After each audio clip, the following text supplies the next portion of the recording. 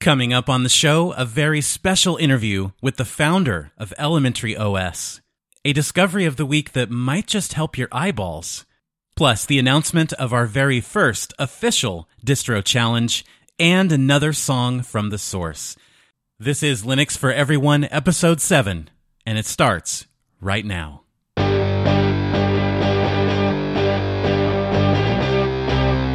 Hola, soy Fernando Leal y estamos escuchando Linux for Everyone en España. Bienvenido a casa.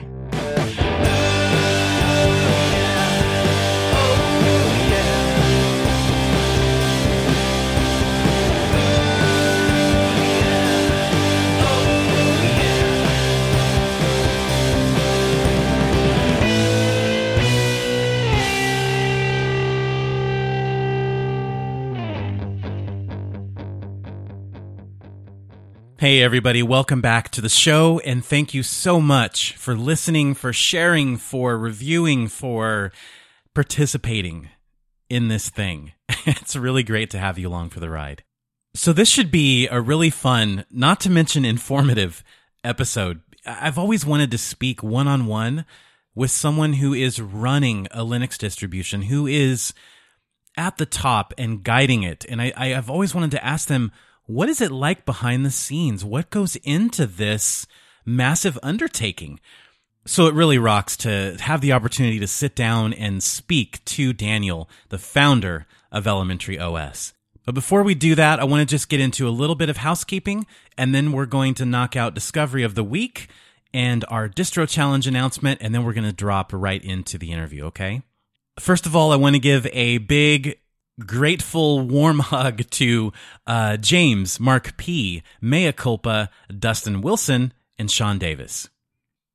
They are a few of this show's 42 patrons, and I really appreciate you guys. Thank you. And I say thank you because, researching, recording, interviewing, editing, promoting the show, it takes a considerable amount of time. And don't get me wrong, I love every minute of it. I love doing this show. But I'll be honest with you, if Linux for Everyone or podcasting in general became something that I could call a part-time job, I would not complain. Anyway, if you'd like to make a one-time or recurring donation, there's two ways you can do that now. You can support the show on Patreon, and pledging $4 or more per month will get you each episode a day early, and in 320K audio. And I just opened a LibrePay account. So if you'd like to make a one-time donation there, you can do that. And I'll have the links to both in the show notes. Okay, let's get into our discovery of the week. And this one took me a little bit by surprise. But first, let me give you a quick bit of context. So I've been using my System 76 Oryx Pro probably 3 or 4 months straight, exclusively for everything. And my one complaint when I got this laptop was that fonts did not seem as crisp, as readable, as easy on the eyes. It certainly wasn't remotely bad, but I was coming from the 4K display on a 13-inch Dell XPS 13 and moving to a 16-inch 1080p display on the Oryx Pro. And I got used to it. It stopped bothering me, and I carried on. Now, every time I mention a distribution that I use, the community pretty much says, hey, have you tried Cinnamon? Hey, what about Cinnamon? Hey, you should check out Cinnamon. So I decided to quickly fire up a live USB of Linux Mint, just browse around a bit, maybe consider it for a future distro challenge. And immediately, the crispness and the readability of the fonts everywhere across the system, the menus, the desktop, the applications, like Firefox, for example. And I thought, what the heck is happening here? What's the big difference? What am I missing in GNOME? What's happening with Pop! OS? And why is this so much of a noticeable difference?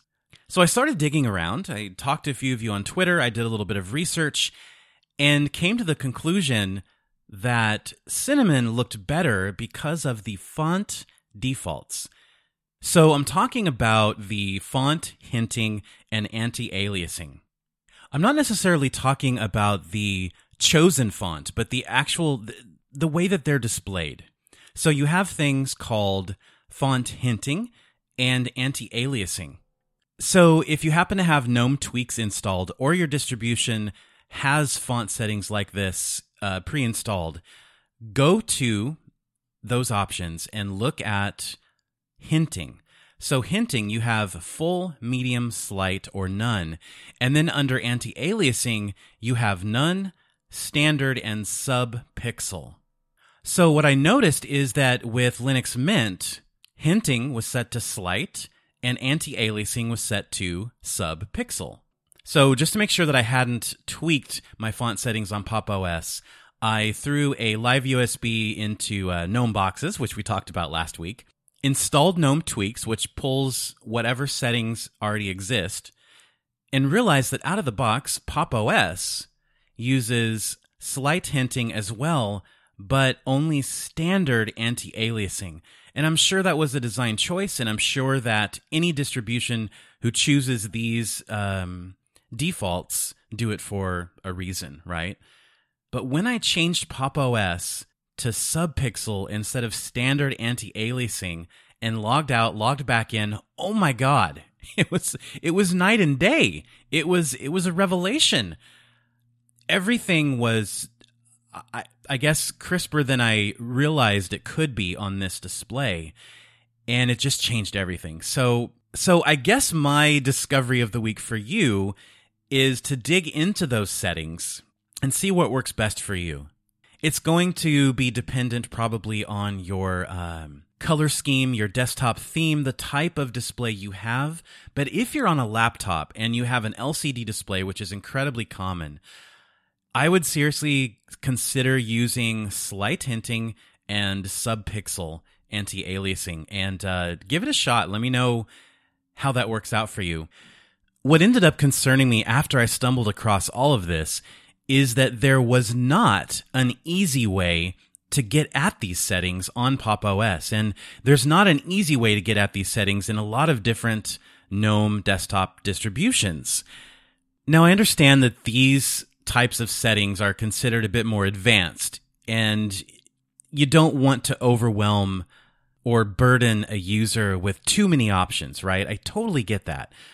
But considering the world of difference this made, at least in my experience, I think that this should be something that users can get at right out of the box. That's my opinion, and that is the discovery of the week. So way back in episode 1, I promised you distro hoppers that you'd have something to sink your teeth into. And aside from my chat about EndeavourOS with Connor Murphy, that hasn't really happened. And that changes right now. The first Linux for Everyone distro challenge is going to be MX Linux. Last week I was digging through some of my older Forbes articles. And, back when I started this crazy Linux journey, I had this series called A Linux Noob Reviews. And that would be me reviewing the installer of, say, Deepin or Pop! OS or OpenSUSE Leap. And I did that because I have this weird obsession with installers. It's the first contact you make beyond the website of a distribution that you install. It's what gives you that first impression, and it's what will entice you to maybe continue and leave it on your PC and use it. It could become your daily driver, or it could result in you just pulling your hair out and moving on. So I thought, you know what? I heard about the MX Linux 19 beta, and I thought, well, I'm going to go back and check out the MX Linux 18.3 installer.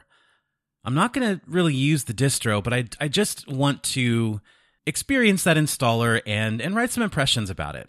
And you know what? I was kind of impressed. Aside from that outdated gray color scheme that's used in the installer, I liked what I saw. There were a few surprises along the way, welcome surprises, really. But I'm going to leave those for you to discover. And I haven't started using this yet. I've only done the installer, and I have the installer article over at Forbes.com. I'll leave a link to that in the show notes. But for this first distro challenge, and hopefully for many to come, I want to do this as a community. I want to do it together, and I don't want to jumpstart without you guys. In other words, I don't want to say, hey, the distro challenge is MX Linux, and let me talk 20 minutes about it. I want to give you a chance to experience that alongside me and the rest of the community. So let's spend the next 3 or 4 weeks with MX Linux 19. And the beta just came out a little while ago, so I'm hoping that over the course of this distro challenge, we might get to see the beta evolve and possibly lead into the final release. If that doesn't happen, that's okay.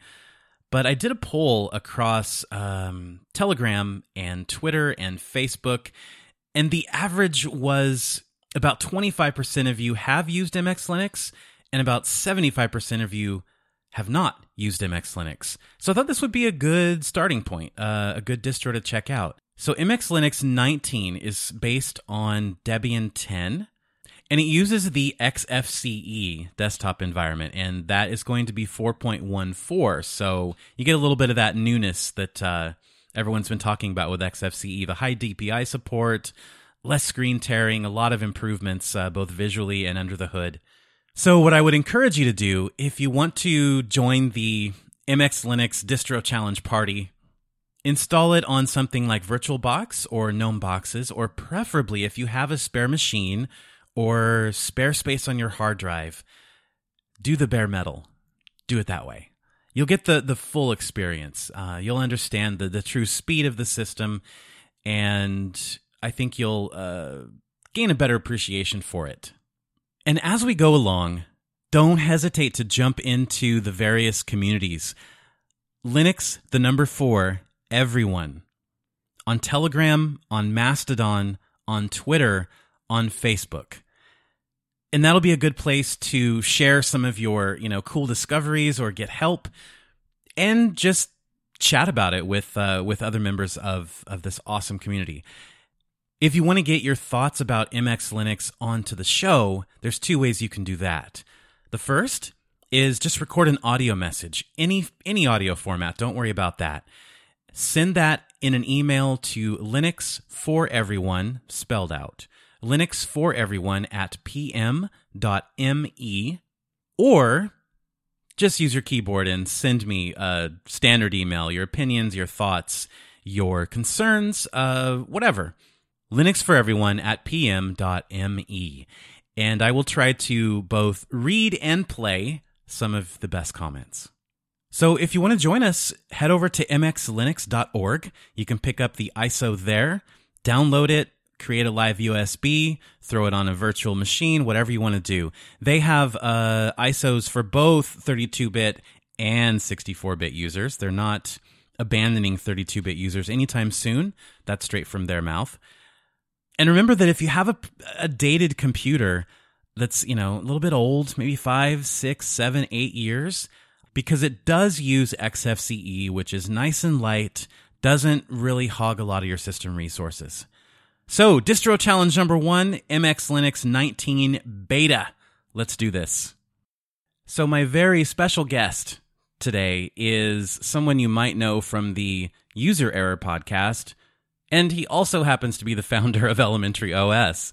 I am, of course, talking about Daniel Foray. Daniel, how you doing, man? I'm doing pretty good. How you doing?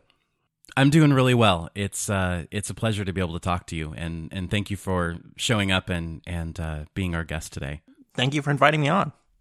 So the first question I love to ask people is, what is your Linux origin story? What got you into this crazy thing in the first place? Yeah, sure. Well, for me, it started when I was in high school, and do you remember dig.com? It was Kevin Rose, right? Yeah, right. So yeah, I love Dig. I used to listen to the Dig podcast. Mm-hmm. So Dig was super big, and so I visited Dig every single day to see what was new and look in the tech stuff and find out what was happening. And at the time, I was really big into tweaking on Windows XP and installing all the mods, and I had like the give the Windows shadows mod and like that kind of stuff, right? And this thing popped up where somebody was like, hey, check this out. This is this thing called Korora, and they are doing this demo of this new crazy thing called Compiz. And you can boot it up on the CD. You don't have to install anything, so you don't have to worry about erasing Windows or anything, but just, burn it onto a CD real quick, boot it up, and check it out. And so I did that, and it was just the coolest thing, and it was so different, and it was like, wow, okay, forget modding Windows. Like, I can use this Linux thing and do anything I want and actually, like, realize these ideas I have about wanting to have a nicer operating system on my PC or that I have right now. Was this the time of wobbly windows and being able to kind of rotate your desktop as a 3D cube? Oh yeah, spinning cube and the fire and fold it up into a little airplane when it minimizes and like all the crazy stuff. Nice. So, did you stick with that for a while? Did you just nuke and pave? Did you get rid of Windows and then go with Linux from that point forward, or did it take a while? I definitely dual booted for a long time because I think around this time I was also big into playing Call of Duty 2. So I had that on the Windows side, but so I stuck with Korora for a while, and then I found out that it was based on Gentoo, and so I was like, okay, what's Gentoo? And so I went to check that out, and I went through the whole like No. I can't remember what stage or whatever install it is where it's like from scratch, and you're doing the whole thing. And I printed out the whole big manual. And so it was this really cool like learning experience of like, how is an operating system put together? And it was, if you haven't done something like that, I totally would recommend just for fun. Like, I would never recommend to run a system like that because you don't want to do that. It would take up all your time. But just to be like, okay, what are the components of an operating system? And oh yeah, like it turns out I need a program to like manage my login screen or like connect to the wireless network, or like you don't realize how many little programs are running in the background to do such simple things that you just take for granted. I came across that very thing when I first installed Arch. You realize how much goes into it and how much flexibility that you ultimately have when you choose to install your operating system in kind of a modular way. It was fascinating. Yeah, it's definitely a learning experience for sure. So fast forward several years, you're helping to create some GTK2 themes. Tell me a little bit about that. Well, I think that it's one of those things where when you start thinking about how things are designed and like start looking at them and thinking, I wish that this thing was this or was a little bit different like that, or theming is kind of a place to start, and it does give you a lot of interesting power to change things, but there's a limit to it. And so for me, it started from like tweaking Windows stuff to do really basic things like shadows to GTK2 themes where I could have a little bit more control over like button corner radiuses and things like that, right? And then it gets to a point where you're like, okay, but actually I think I want the button over here instead, or I don't really want this separator there, or at this time, this is when Nautilus, the file browser, and GNOME had like 3 toolbars or something stacked on top of each other. And it was like, wow, okay, if let's think about how we can change this so I have more room on my screen for the content that I'm actually working on. That's kind of where it started as far as like, okay, themes only go so far. We need to actually dive into the code and start messing with these apps. So was this effectively a product of your dissatisfaction with the user experience of existing Linux distributions? Yeah, and I'd say it even started with some dissatisfaction with the UX in Windows. And at some point, I had picked up an older Mac, and I was going through it, and it was like, okay, this isn't like what everybody makes it out to be either.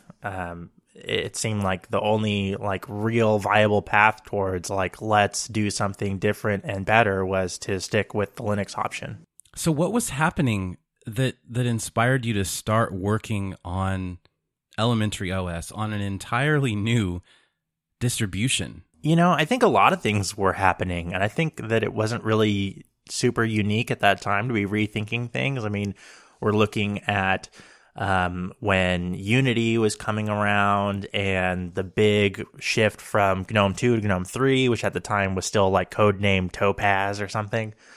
And so there was a lot of people going, hey, you know what? What's the next big new thing? And let's rethink everything. And so I don't think I was super unique in that space of thinking about like, what's something different that we could do or where could we go?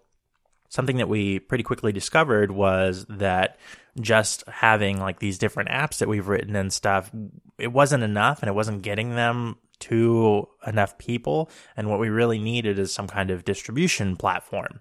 And that's kind of what Linux distributions typically are, right? Is a way for applications to be delivered. And so that's kind of the route we went, okay, we need some way to get our apps in front of people. So let's have a distribution. Elementary Jupyter comes out, I think it was 2012. So what was the initial, if you remember, what was the initial reception like? Oh, I feel like that it was good. There was a lot of hype that we generated. So we had a big snafu. We were like, we're going to make CDs and all this stuff. And so people did a bunch of pre-orders, and then we'd never done anything like it before.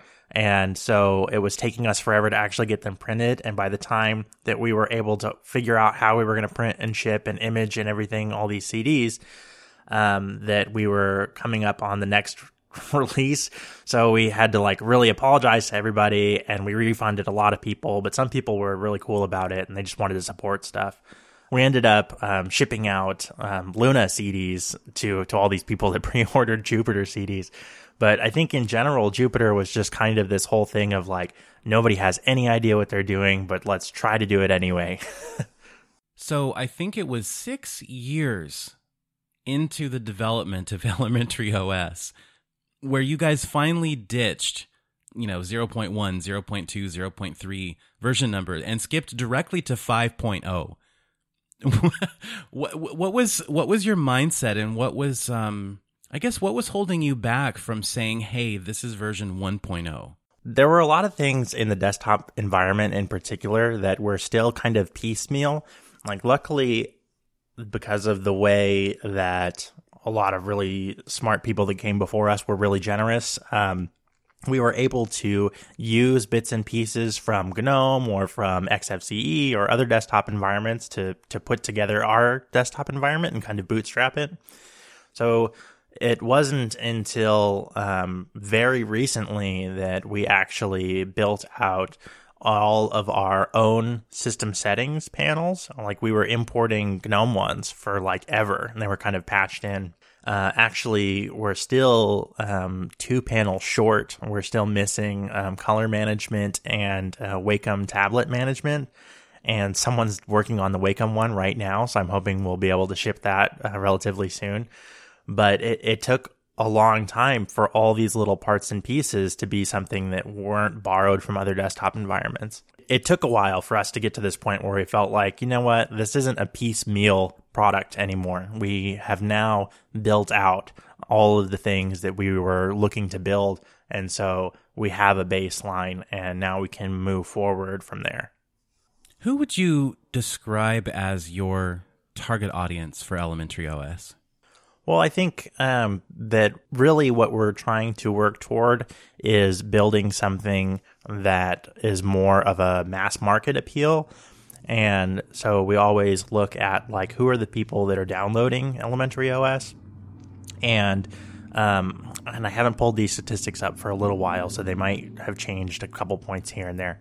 But the last time I pulled it up, I think it was something like 70-something% of our users are downloading from Windows and Mac OS. And so I think that that's kind of like where we want to be. And that's what we're looking at, is we want to attract new people who haven't used an open source operating system before and kind of pull them into the ecosystem.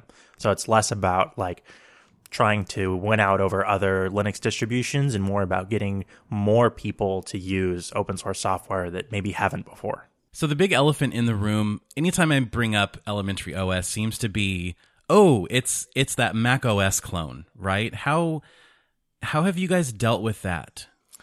Well, I think that a lot of people come from a place of thinking like, oh, a desktop environment either has to be Windows-like or Mac-like, and it's not very Windows-like, right? So it must be Mac-like. It's kind of frustrating because it is really dismissive of a lot of the work we do and a lot of the research that we do. And especially now that Cassidy's on full time, like he does a ton of research and he's always like really engaging with users and really rethinking things. And so it's kind of unfortunate that people have kind of this dismissive attitude. But I think that we have done a pretty good job of continuing to differentiate ourselves and to work on unique features or unique designs. And so I think that just over time, you know, that perception will change as we grow more and more.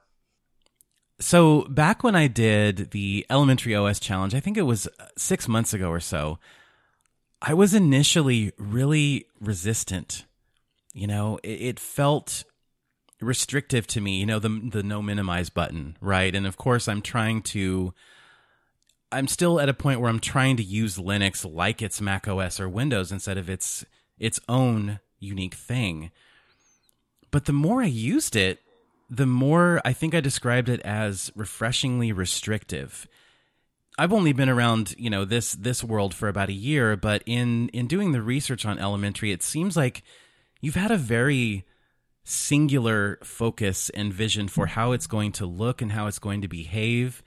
And that vision involves, I should say that vision doesn't involve a lot of user customization.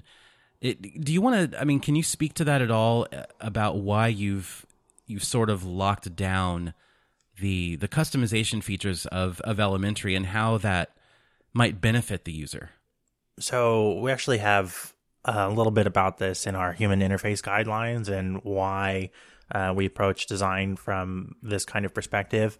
And one of the biggest technical reasons is that the more kind of changes that have to be maintained in the code, the harder it is for it to understand and the harder it is for it to be maintained. And so you can kind of end up with these completely unmaintained possible configurations. And so that's kind of a really difficult situation, like especially something that we had been dealing with a lot recently with the work on the installer is that previously we had this whole separate like OEM install path, right, through Ubiquiti that nobody ever used or tested or touched. And so a lot of it was really broken and we had no idea how broken it was because nobody uses that. And so by kind of rethinking that to be part of the same installation flow as the regular user installation flow and saying like our mantra for a lot of the design decisions in the installer is every install is an OEM install.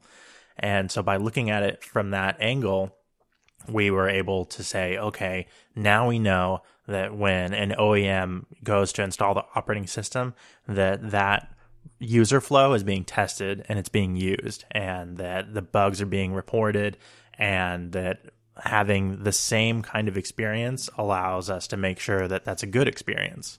But there's also another angle, and it took us a while to kind of suss out like why exactly we felt this way about things. But I think we finally kind of nailed it recently, and that is that we're looking at configuration from an accessibility standpoint.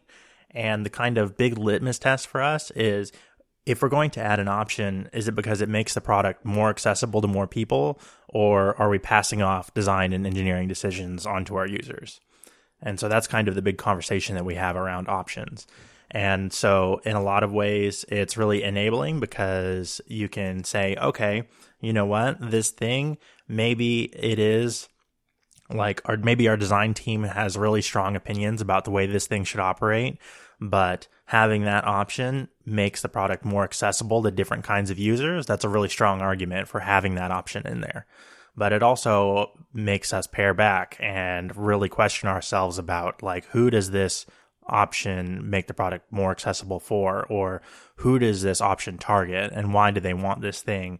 And it makes us really consider like, what's the purpose of this, or what problem does it solve? I think a relevant example of this, at least, is your philosophy on dark modes, right?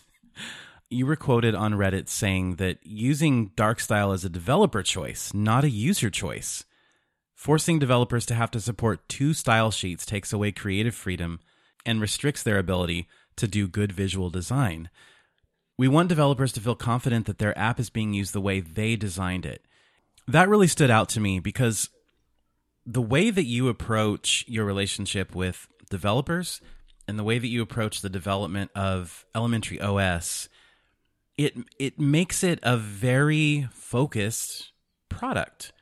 You know, I have a bit of a marketing background, and it's so much easier to market something that is very focused. If you look at, I'm just going to pull an example out of my hat, a desktop distribution like XFCE, it is so flexible and so customizable, and you can make it look like literally anything that you want to, but it's also difficult to tell people what they should expect out of it. I think that brings me around to the App Center. And that's an area where you guys are really distinguishing yourselves, in my opinion. Not only are you encouraging developers to create software just for Elementary OS, but you also have a pay-what-you-want model. When did you guys decide to take that approach, and why? Well, I think the pay-what-you-want model was introduced with Luna, I believe. I think we brought it on pretty early.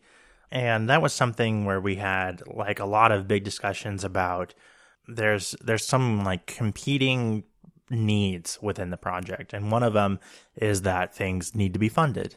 And especially as our user base grows, it's important that like when we first started out, we could have one server to host our website and our downloads and everything, right? And it didn't really matter because not many people were using it and it was really cheap.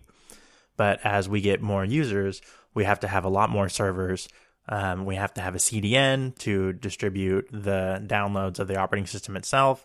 And now we have servers that we run for building applications and for serving the downloads and updates of those applications. Not only do we have all these infrastructure costs, but we also have a payroll now because we have full-time employees. So as the organization scales and as our user base grows and we need to provide more services to them, our costs increase. So we definitely need to have some kind of business model. And we started out with just kind of a donation thing, but donations are such a small scale that it doesn't really match like what we need to be able to serve all the people that are interested in using Elementary OS. So we were looking at other models and we tried doing the thing of selling CDs. But as I'm sure you've heard, I think it was OS Disc recently that went out of business, right? Yeah. So, and especially now that people are booting off of USBs, the cost is really prohibitive there. And so it's not really like a great business model. We still have some retail with like t-shirts and mugs and things like that, but it's a super insignificant portion of the revenue that we bring in. And even Patreon is a really small portion of the revenue that we bring in.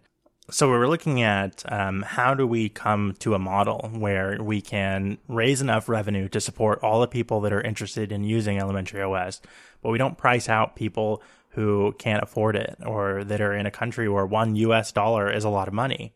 So after a lot of discussion and seeing the success of things like Humble Indie Bundle in the gaming space, we decided, hey, let's try this thing out. Let's try this pay what you want thing out.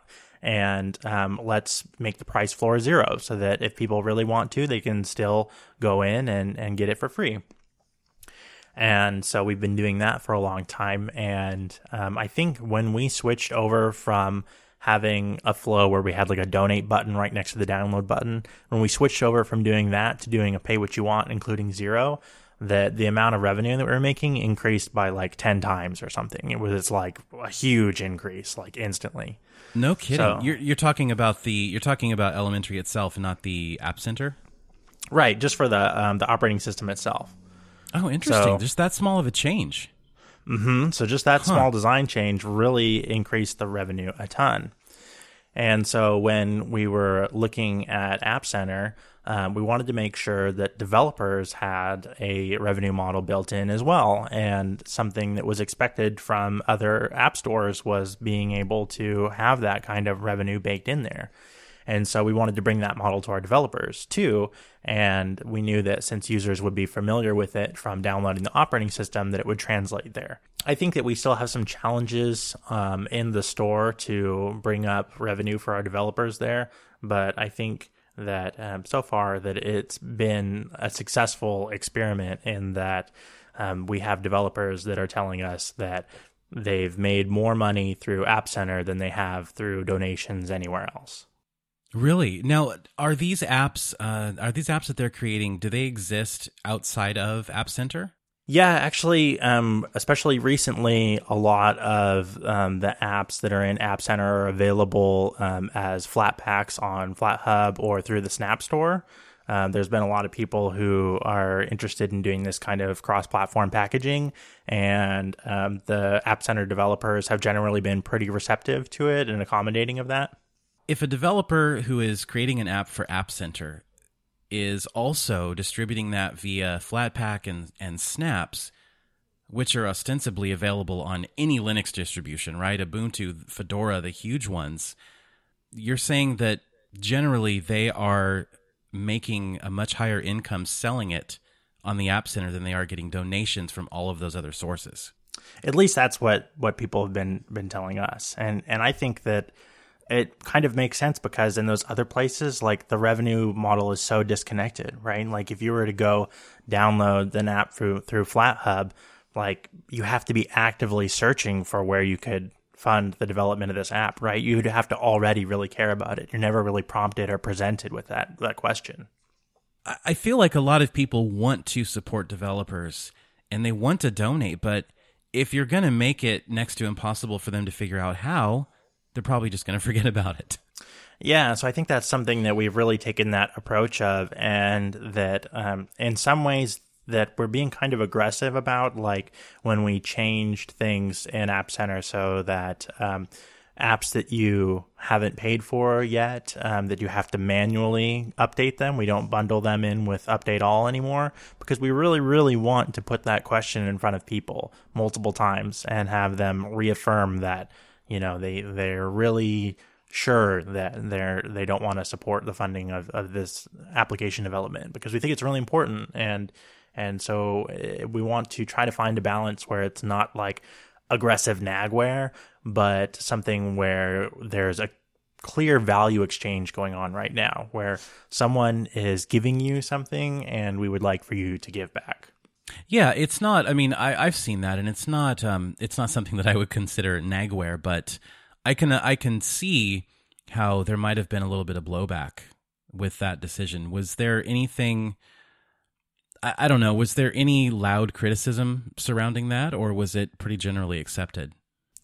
You know, I think we did hear some people that were upset about it, but I think that we've improved the way that we communicate these kind of changes like a ton. And we really like walked through on our blog like what the motivations were and why we thought this was fair.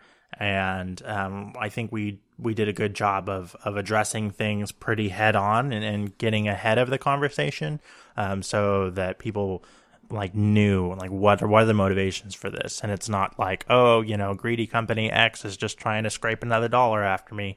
It's, you know, like, hey, we really want developers to be able to, like, it would be awesome, like, the day that we have our first App Center developer who that's their full-time job, right? Like, we don't have that yet, but that's what we want to get to, is that place where it's like, oh, this person makes all of their money by developing open source applications through App Center. How are you guys getting these developers to create? Because there's a lot of great apps in the App Center. I want to steer everybody towards the App Center because what I've noticed about App Center is there are so many good apps that do just one thing really, really well, and that's what an app should be. But my question is, how are you guys recruiting these developers? How are they landing on your doorstep? Well, I think the biggest thing that we're doing differently from everyone else is providing a really clear and concise development path. When you look at what other kind of app stores are doing right now, especially with like the Snap Store with FlatHub, that people are kind of looking at it from a perspective of like package up your app, and whatever technology your app uses, like that's great, package it up and stick it in our store. And we're kind of looking at it from the perspective of like, you don't have an app yet. You haven't started that. And we're going to show you how to make one. And packaging is a part of that process. But we're kind of coming from that perspective of like, you've never written an application to run on Elementary OS before, and you don't know what toolkits are available or anything like that. And so we're going to recommend you a build system, and we're going to recommend you a toolkit, and we're going to recommend you a programming language, and we're going to show you how all these pieces fit together and how translations work, and start to finish, like all the different parts and pieces. And then, it's all one whole process of like building your application, packaging it, and submitting it to the store. And we're not looking at it from like a perspective of like, you already have an app and we have a store, and like, just package it. I wanted to move over to something that I actually brought up with Ryan, aka DOS Geek, on episode 4. We were sort of dreaming about this ultimate team up between Elementary and System 76. And that's because there seems to be a lot of synergy between these two companies. I know you share the same installer, but what is the nature of that synergy? What is the kind of the roots of that relationship that you have with System 76? And is there anything planned for the future? Yeah, so I met Carl at a bunch of developer summit years and years ago, but I think it probably wasn't until Cassidy started working at System 76 that there was more of like an Elementary influence or cross-pollination there. And as they started thinking about software more, and I think it was really kind of when Unity was starting to become not a thing anymore, and that there were questions at System 76 about like, okay, what do we do with software now? That we kind of were like, hey, we're doing some stuff over here. I know that Carl went a little bit different of a direction with GNOME and things like that, but there was still a lot of things like, ideas where we could collaborate or talk to each other about. And the installer was a big one there, but also they hosted our App Center sprint when we were working on that. And so they ship their Pop Shop is based on App Center. And so there's kind of some software efforts there that we're kind of looking at from a couple different angles here. And it's been a good, like, supportive relationship there. Is that something that seems like a fairly common story that I hear among open source developers? Are there any other distributions or groups that you guys have a really close relationship with? Yeah, I think, people always try to make it this thing where like everybody's in competition, and, I don't know what the idea is, but we always talk to lots of people, and I am on Telegram with Alan Pope a lot, because of the show, but also I'll just ping him about stuff and be like, hey, we had this question about this package in Ubuntu or something, or how did you guys deal with this issue or something, and so there's been like an open channel of communication there for us to look at. And actually just the other day, something popped up with like a patch they carry on account service, and it was like, hey, who can I poke about this thing? Because I don't know if we need this patch anymore because things have changed upstream. And so it's mutually beneficial for us to have these kind of open communication channels, because it's something where we can help Ubuntu be better, and because they're upstream for us on a lot of these packages, it helps us be better too. Yeah, and I hear that a lot, from the like graphics driver stacks all the way up to distributions themselves. That is definitely one of the advantages of the open source ecosystem, the openness of open source development. Do you think that it can be a bad thing when it comes to like marketing and building hype? Yeah, I think it's tough because in some ways there is that aspect of like if somebody kind of goes through a very young code base and shows it off like it's a final product, that they're going to encounter issues that haven't really shown up in testing yet or that are known about but just haven't been addressed yet. And so if people are looking at that thinking that that's like the final quality of the software, then it gives us kind of a bad rap, and people go, oh, you know, it's buggy because I saw this YouTube video or this thing didn't work and it was just like an in development feature. But on the other end of the spectrum, I think that in some ways it doesn't matter in the end because you have people that like have no idea what's been going on, and it's almost like you can never have enough publicity because people will be like, Elementary, have they even had a release in the last 5 years? You know, I haven't heard anything about them.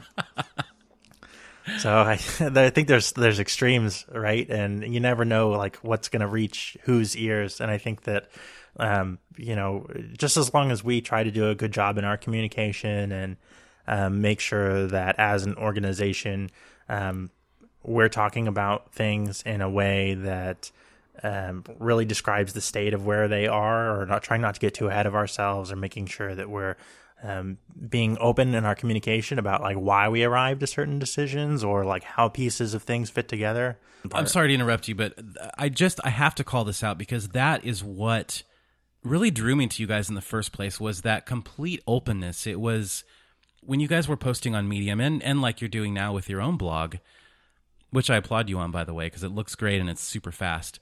It's not just an announcement. It is 7 to 10 paragraphs alongside illustrations of what the early design was like and why you arrived at that decision. And I think that's not something we see a lot of. We see the openness in terms of here's the source code and here's what we're going to do, but not why we're doing that. Yeah, and I think that's one of the things that is a big part of our communication strategy with regards to letting people know that we are a serious design shop and that we're going through this iterative design process and we're doing user research, or like letting people know that we do read the bug tracker and that when we design these things or when we build out these new versions of different parts of the operating system, that we're doing so from the perspective of looking at what kind of feedback that we're getting from our users. We're almost out of time, but I wanted to throw a few community questions at you, and you can answer these, you know, lightning speed if you prefer to. The first one is, what is the next big milestone for you guys? You guys have made a lot of waves and are making a big impact on the Linux world, but what's next? What's in your sights?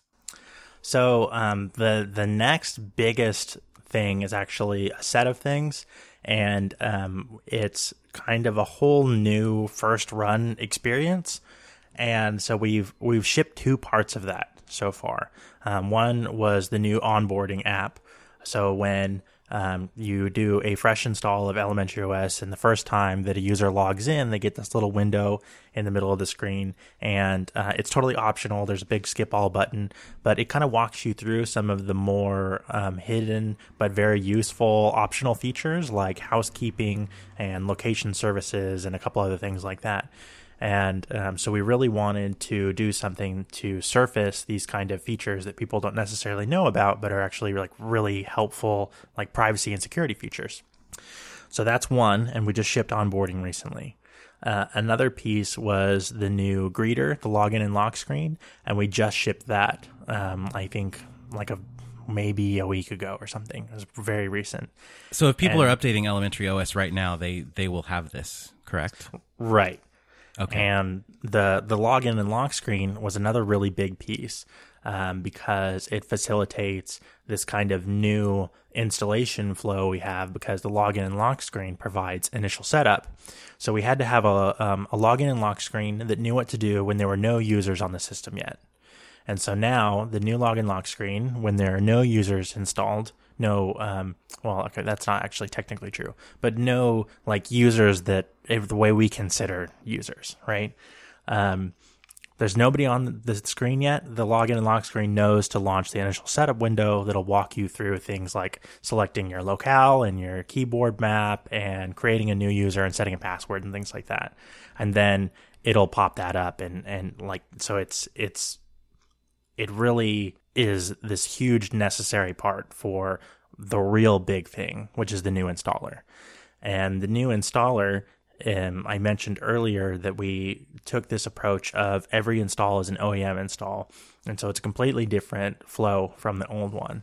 And what happens in the new installer, if you're familiar with like Pop! OS, is the installer only handles actually the installation part, and then you turn the computer off. And from there, you can either reboot the computer and continue setting up, or you can hand the computer off to somebody else. So it's great for OEMs who, like, they're not the people that are using it at the end. They're just doing the installation process.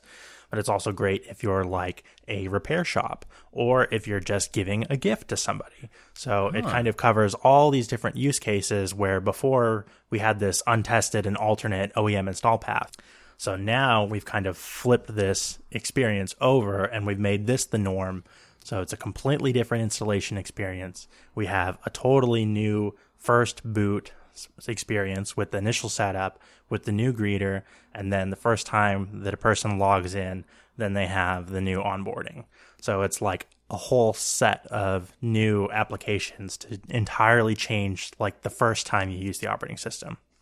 And it really looks so good. It's so elegant and it feels so polished. And I saw a screenshot. I haven't actually had a chance to use this yet, but if I'm not mistaken, you know, let's say you have an elementary OS environment where there's 3 different users, and it will actually pull their background, their wallpaper at the login screen. Yeah, so there's a blog post on our blog more about the design process of the greeter. But one of the things that we realized is that it turns out a lot of people don't set an avatar for their user on their own computer. I don't do that either unless I'm logged into Google or something, yeah. Right, and so the way that the old design worked, we really relied on that avatar to differentiate accounts that weren't focused. And like we didn't even show the label of the username before. So if you had like 5 accounts and none of them had an avatar set, it was impossible to tell like whose account was whose. You'd have to like go click through everything.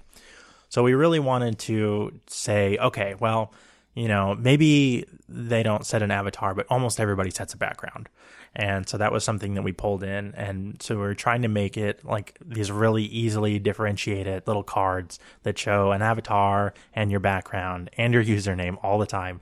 So that way, if you have a computer that's like a family computer or something, that it makes it very easy to see like, oh, okay, this is that person. That's really cool. And really, you guys have to check this out. I mean, throw it in a VM if you need to, but this is one of the slickest login screens that I have seen, and I do a lot of distro hopping, so it's definitely worth checking out. And I feel like it's really representative of the entire OS. And I'm not saying this just because you're on the show, Daniel. I can point you to Twitter proof that this happened way before we arranged this interview, but I've been on Pop! OS for about, I don't know, 4-5 months, 3-4 months. And as soon as you guys started, there was this kind of avalanche of activity around you guys. There was the new blog, and there was the new installer and the greeter and all this other stuff. And for the first time in several months, I felt really pulled away from Pop! OS and feeling like I really need to give this another dedicated install and spend some time with it and see how much has improved and changed, because it's kind of hard to ignore you guys with all the movement that there is, you know? You know, it's funny that you describe it as an avalanche, because it is kind of that way, in that like people usually only really see the movement as it's falling down, but they don't really see like the trickle of each snowflake adding up to it, right? And that's kind of how it's been, is that a lot of these things that we're coming out with have been in development for like a couple years now, and we've been setting up the dominoes, and now it's all kind of coming together and it's ready to fall down. All right, I have 2 more questions for you. Question number 1, what is your day-to-day look like when it comes to managing Elementary OS? It's kind of a tough question because there is a lot of things that are like, kind of take them as they come and they're different. But there is some regular stuff like we set up this thing a while ago where every Tuesday is our reviews day. And so we make a big point to do code reviews because there's kind of a bottleneck there where like we really believe in code review and we don't want to merge in anything that hasn't had at least 2 people look at it. But it can make it hard sometimes where you'll have something that's been worked on for a long time and then nobody's looked at it. And so it's kind of stuck. So every Tuesday is reviews day. And so I try to dedicate a good amount of my Tuesday to looking at other people's code and giving feedback on that. But I've also been spending a lot more time recently in GitHub projects in general. And something that we've been getting as feedback is that it's not always clear like what the focus is or what things need to be worked on.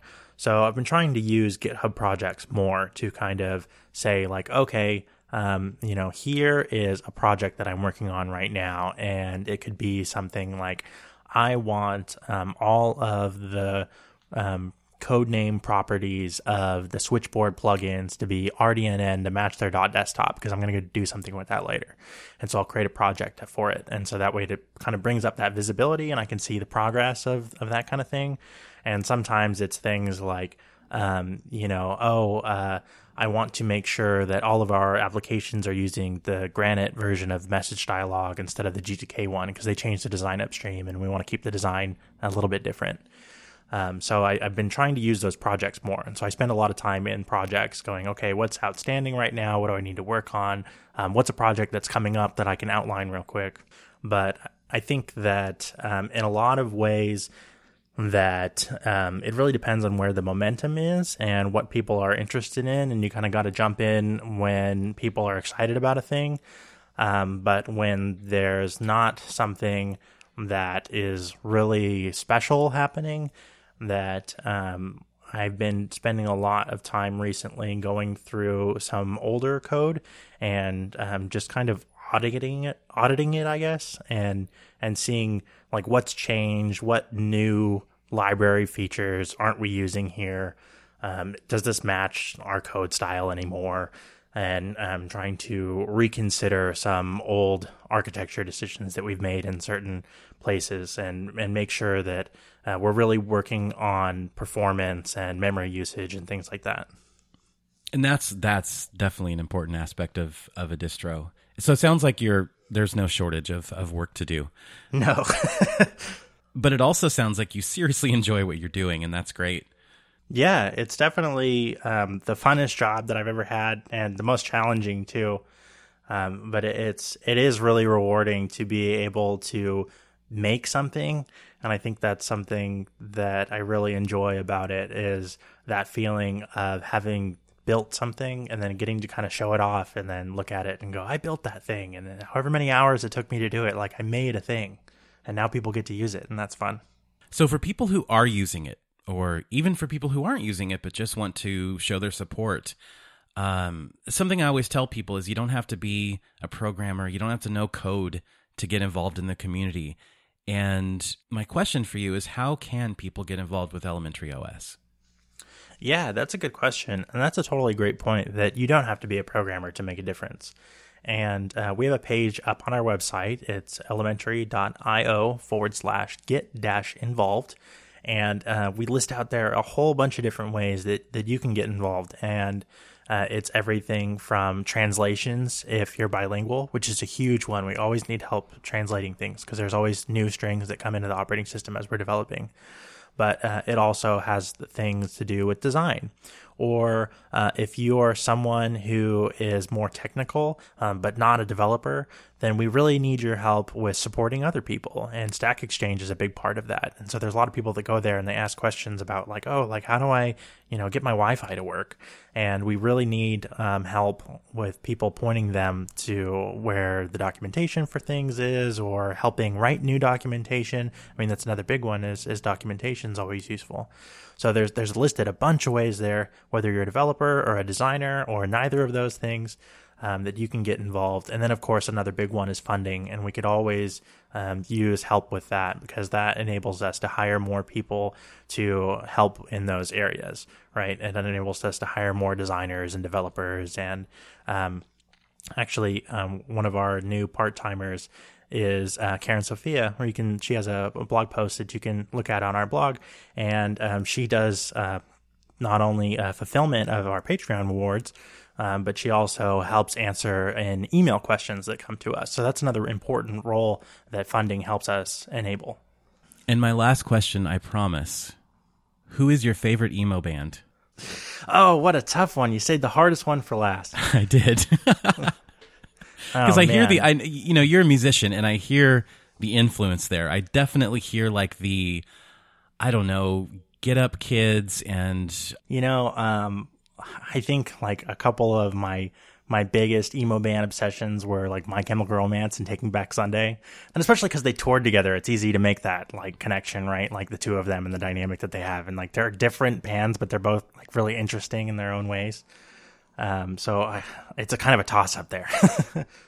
Well, okay. So tell us, before you go, tell us where we can find you, and tell us where we can find all the critical components of Elementary OS. Yeah, so you can find me, if you go to danielforay.com, I think that's still a website. It is. I checked earlier today. Oh, good. Yeah, I haven't updated it in a while, but it does have links to like my social media accounts, and I think to a couple of my apps and stuff like that, so you can check that out. But for Elementary, you can always go to elementary.io, and we have links to everything there. But if you're really interested in like the source code, you can go to github.com/elementary, and you can see, I think we have over 100 and something public repos there, and it's everything from like websites and every component that we build for the operating system, and like you can just go crazy and look at all this stuff. Well, listen, thank you very, very much for being here, and I wish you guys all the success in the world, and I hope you continue growing. And I hope that you keep that eye towards perfection that you guys have had so far. Thank you very much, and thanks for having me on. Well, gang, it's been a long show, and I sincerely hope you enjoyed it as much as I enjoyed putting it together. So let's slow things down a bit. Let's wind down with another song from The Source. This one comes courtesy of Clifford, and it is spelled CLIFFVRD.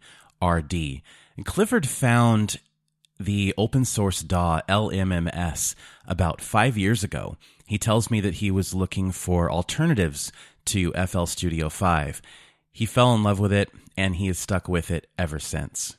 This is a beautiful melodic track that he released last year. It's called Mononoke. And you can find Clifford over at SoundCloud, TrackTrain, Twitter, and YouTube. And I'll have all the relevant links on the show notes at linuxforeveryone.fireside.fm. Until we talk again, take care, and take care of each other.